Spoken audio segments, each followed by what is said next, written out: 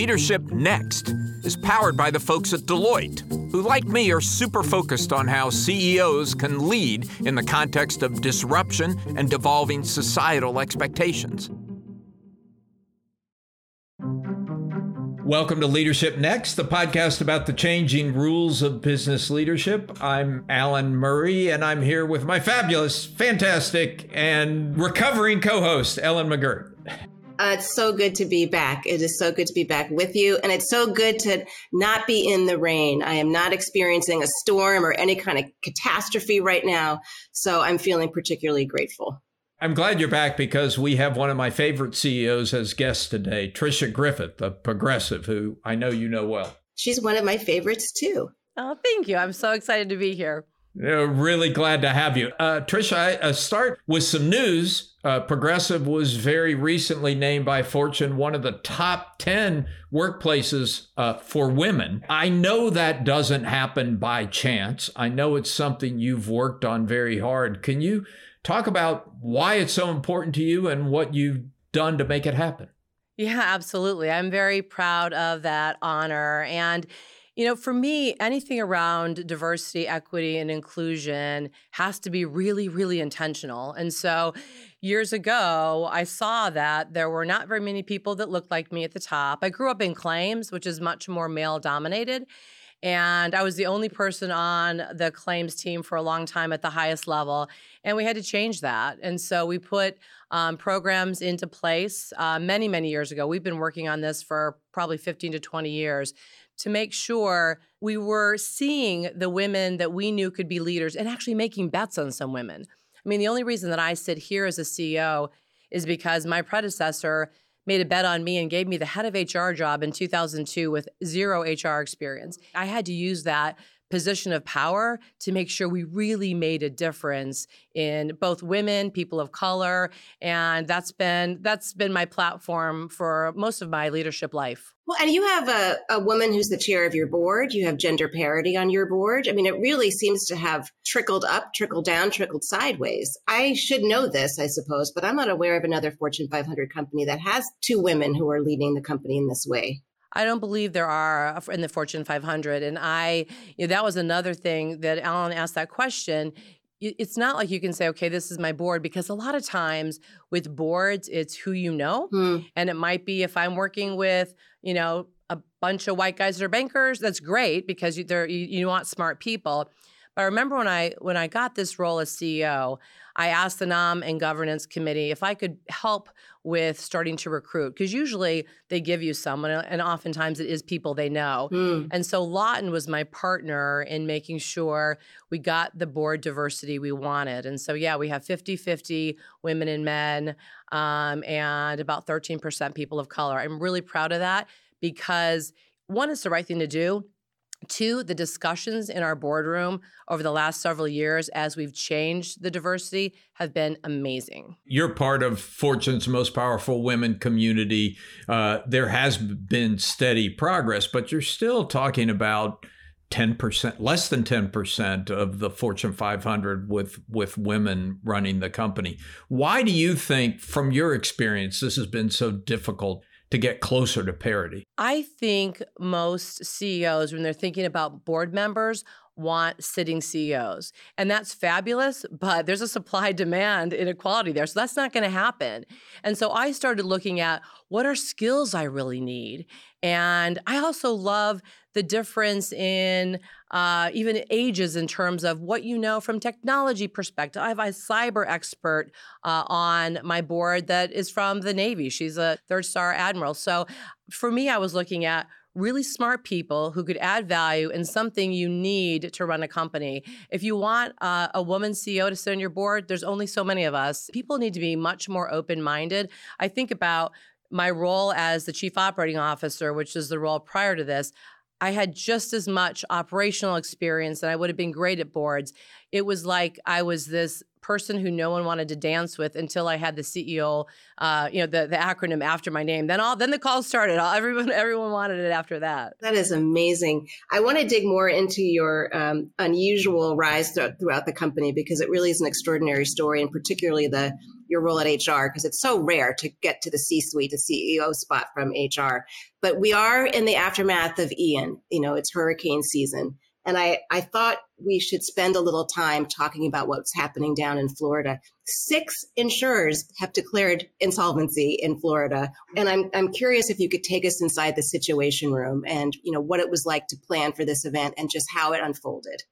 It's always devastating. And we have a lot of experience with events such as these. And first of all, we make sure we take care of our employees. We have actually a system where people check in to say, yes, I'm okay and I don't need help.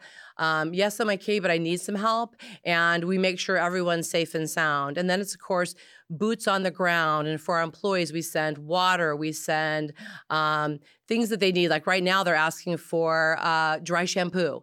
We send fuel. We have a really well-oiled machine. And then the main thing is making sure we can get a hold of our customers. And then you just have to get them back into the position they were before the loss. This is where we shine.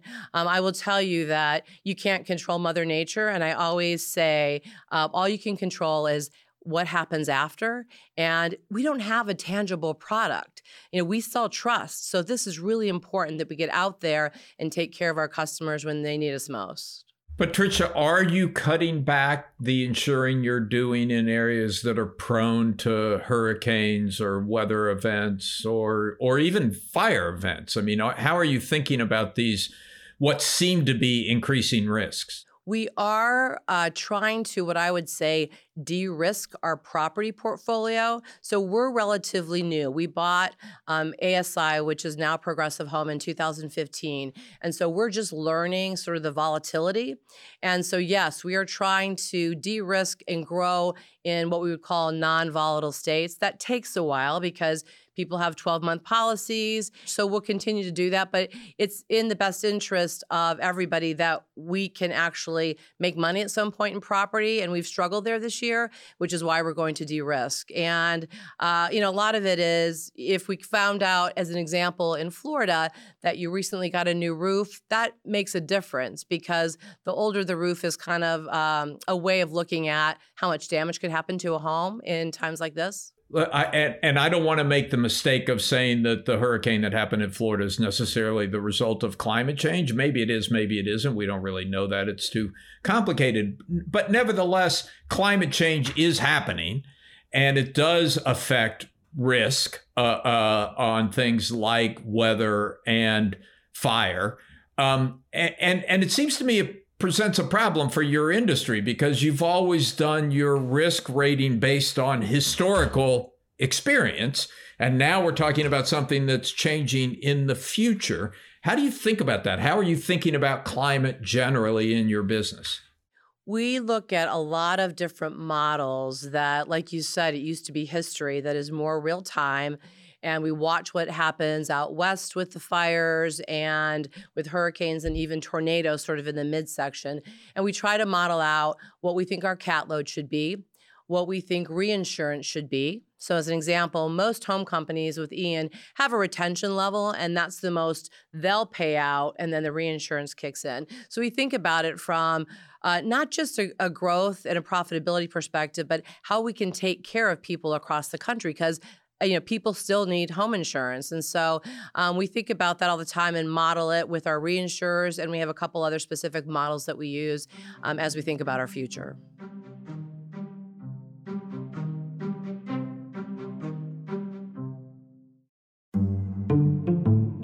I'm here with Joe Ukazoglu, the CEO of Deloitte US, and the sponsor of this podcast for all 3 of its seasons. Thank you for that, Joe. Pleasure to be here, Alan. Joe, business is facing so many challenges these days. The continued pandemic, the battle for talent, supply chain problems, rising inflation, and now on top of all of that, war in Europe. How are companies responding to all this disruption? Alan, you're seeing a remarkable level of optimism in the face of so many very challenging challenges. And by and large, I'd attribute that to a recognition that this is just the new normal, the constant curveballs that will be thrown at us. But at the same time, given how successfully so many of these organizations have navigated through these things over the past couple of years, a growing confidence that we'll be able to continue to navigate the issues that get thrown at us and grow our businesses. But to do that, we are absolutely seeing a new brand of leadership emerge, grounded in resilience, in agility, in a learning mindset. These are the most important leadership attributes in an environment where we should just expect that change and disruption are going to be at a consistently high level of intensity. The problems aren't going away, Joe, right? That you have to manage through them. I had a CEO say to me recently that if you put together a list of the top 20 risks one week, something big's going to hit the next week, and it probably isn't even on that list. And that's just a reflection of the number of different phenomena in the world right now and the level of complexity that businesses are managing through. Joe, thank you. Alan, it's a real pleasure.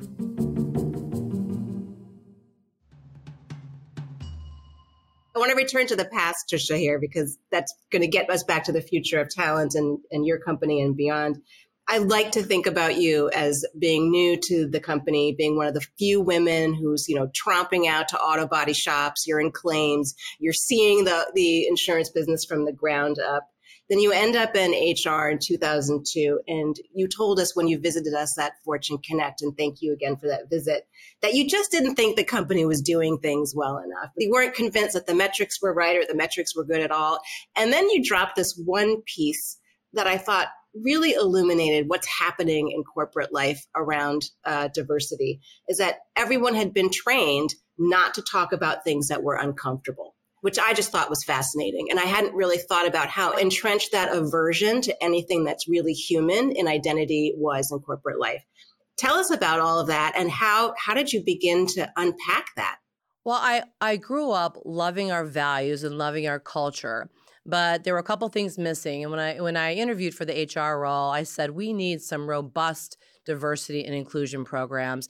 It used to be when you talked about something that happened, you were in the wedge, which meant let's not talk about that. And I thought that was just a travesty because, of course, these are affecting our lives. And so that was one piece. The other piece was data. We had very little data on culture, engagement, where's turnover, where are all the things that happen, because we're such a data-driven company, but we needed more. So those were sort of the two platforms that I interviewed on. And then I had the opportunity to actually make a change and start our diversity and inclusion program in earnest. And we started our first couple employee resource groups when I was in HR, PAN, which is Progressive African American Network, and LGBTQ. And I think what people really needed was to feel they could be seen as themselves and be themselves. And I know for years I wasn't my total self, walking into body shops with a business suit on. I'm 22. I'm just trying to get through the day. But people are so much more comfortable now because we're so open. We have 9 employee resource groups. We talk about diversity, equity, and inclusion all the time. We have metrics and goals around it. We never really had goals before. And then I talk openly to the organization. During COVID, I did these at home with Tricia videos where I just talked about, what was going on in my life, how I was feeling isolated. But then you have the murder of George Floyd, and you can't have a company that feels comfortable when you don't talk about things that we all saw. I mean, we visually saw a person getting murdered. And how do you not talk about that openly and emotionally? And I think people appreciated that vulnerability that we're leading through really hard things that are happening outside our walls. I'm sure they appreciated it. They were probably a little surprised, Tricia, because my guess is that's not the style of leadership that they or most people were used to. How did you develop your leadership style? I mean, did you have a mentor? Who did you learn from? Because I think we're talking about something and tell me if you disagree, that's probably different than your predecessors at Progressive or your predecessors at most companies. It is different, but I think when I go back and think about my history, my parents were very open-minded about seeing people, accepting people, embracing people. So I think it really started with my upbringing. And I've always been curious about understanding viewpoints of others. And in fact, I joined in college the Black Action and Awareness Committee. I didn't know that I'd be the only white person there, but I tell you, that first meeting, I'm like, okay, this is how it feels. And so to be able to put yourself in those positions, I think is really important. So I think I've always been like that. I don't believe I ever talked as openly about the travesties that have happened. I don't believe I've ever talked as openly about the fact that I'm privileged because of the color of my skin. And I got some backlash from that from some employees. And I loved that because then you can open the conversation about why I would say that. And I had a great conversation, with a gentleman who said, I worked really hard too. And I'm like, it's not about working hard. I grew up in, household of 6, 2-bedroom house. So this is not about working hard. This is about where we start the race. I'm giving people permission within Progressive to have these courageous conversations. And we always go into it. The only ask I have is assume positive intent. Assume all of us are trying to learn on this journey and trying to see from many different vantage points. So I think it was a seed inside me. And then, the events of the last couple of years have really allowed me to change and grow as a leader. Let's go back to women in the workplace. The last couple of years, we've just seen a mass exodus of women from at every level. It's just been bonkers. A lot of it has to do with childcare duties, but not entirely. How do you think about this going forward? And I'm thinking in particular of some of the younger women. You've got women in call centers, you've got women in claims. They have an unusual set of burdens. How do you check in with them and make sure that there's any future CEO in their ranks can be found and developed? I think the key word there is found. And I think it gets to be more of a challenge now that we're in either a hybrid or work from home work environment. So it's up to me and my entire leadership team all the way down to see those people, to create programs, to create what we call moments that matter. So I do presentations all the time, and it could be a group of 20 people. It could be with our Network of Empowerment of Women, ERG, where I'm talking about initiatives. And I make sure that I have an ongoing list of people that should be seen regardless of where they're working. I think that flexibility piece is going to be really favorable to women. When I think of myself, I have 6 children. So as a young mom, I had to take vacation time to get to a parent-teacher conference. That should never happen again. Take your lunch at 4:00. So I think if we do this right, and I believe we will, it's going to be really beneficial for women to be able to see that balance that we're all striving for.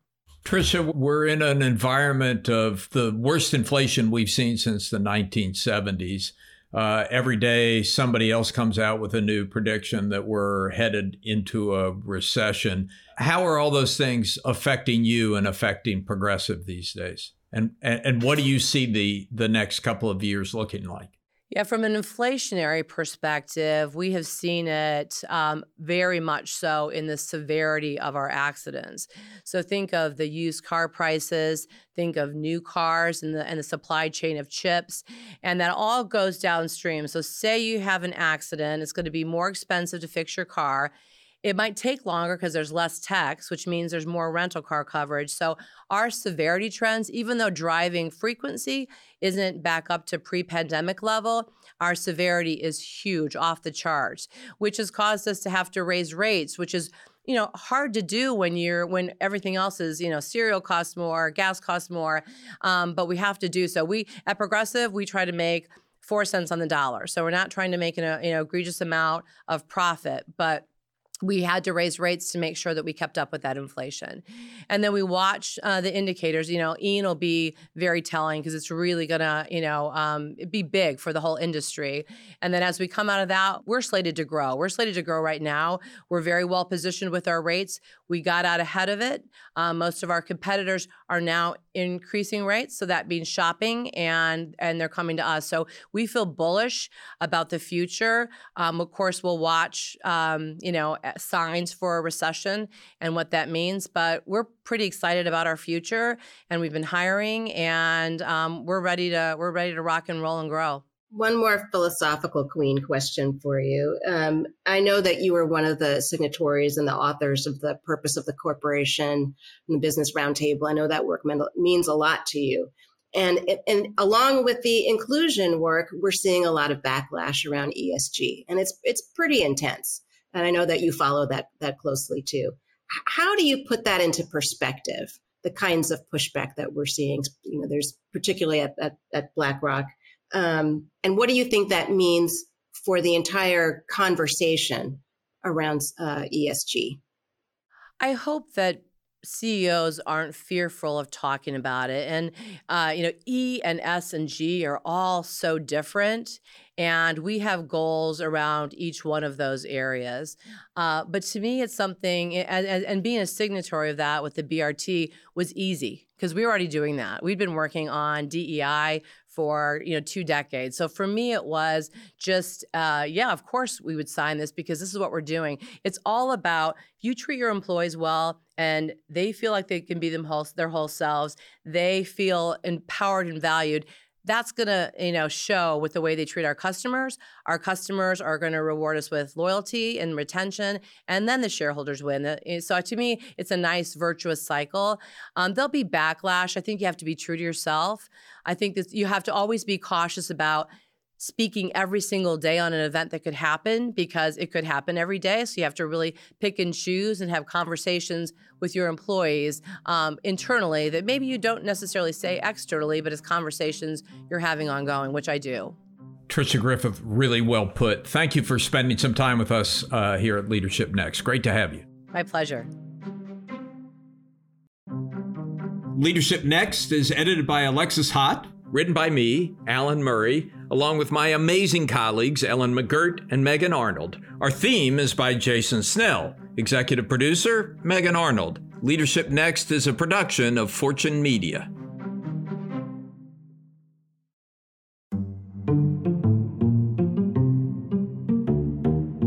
Leadership Next episodes are produced by Fortune's editorial team. The views and opinions expressed by podcast speakers and guests are solely their own and do not reflect the opinions of Deloitte or its personnel, nor does Deloitte advocate or endorse any individuals or entities featured on the episodes.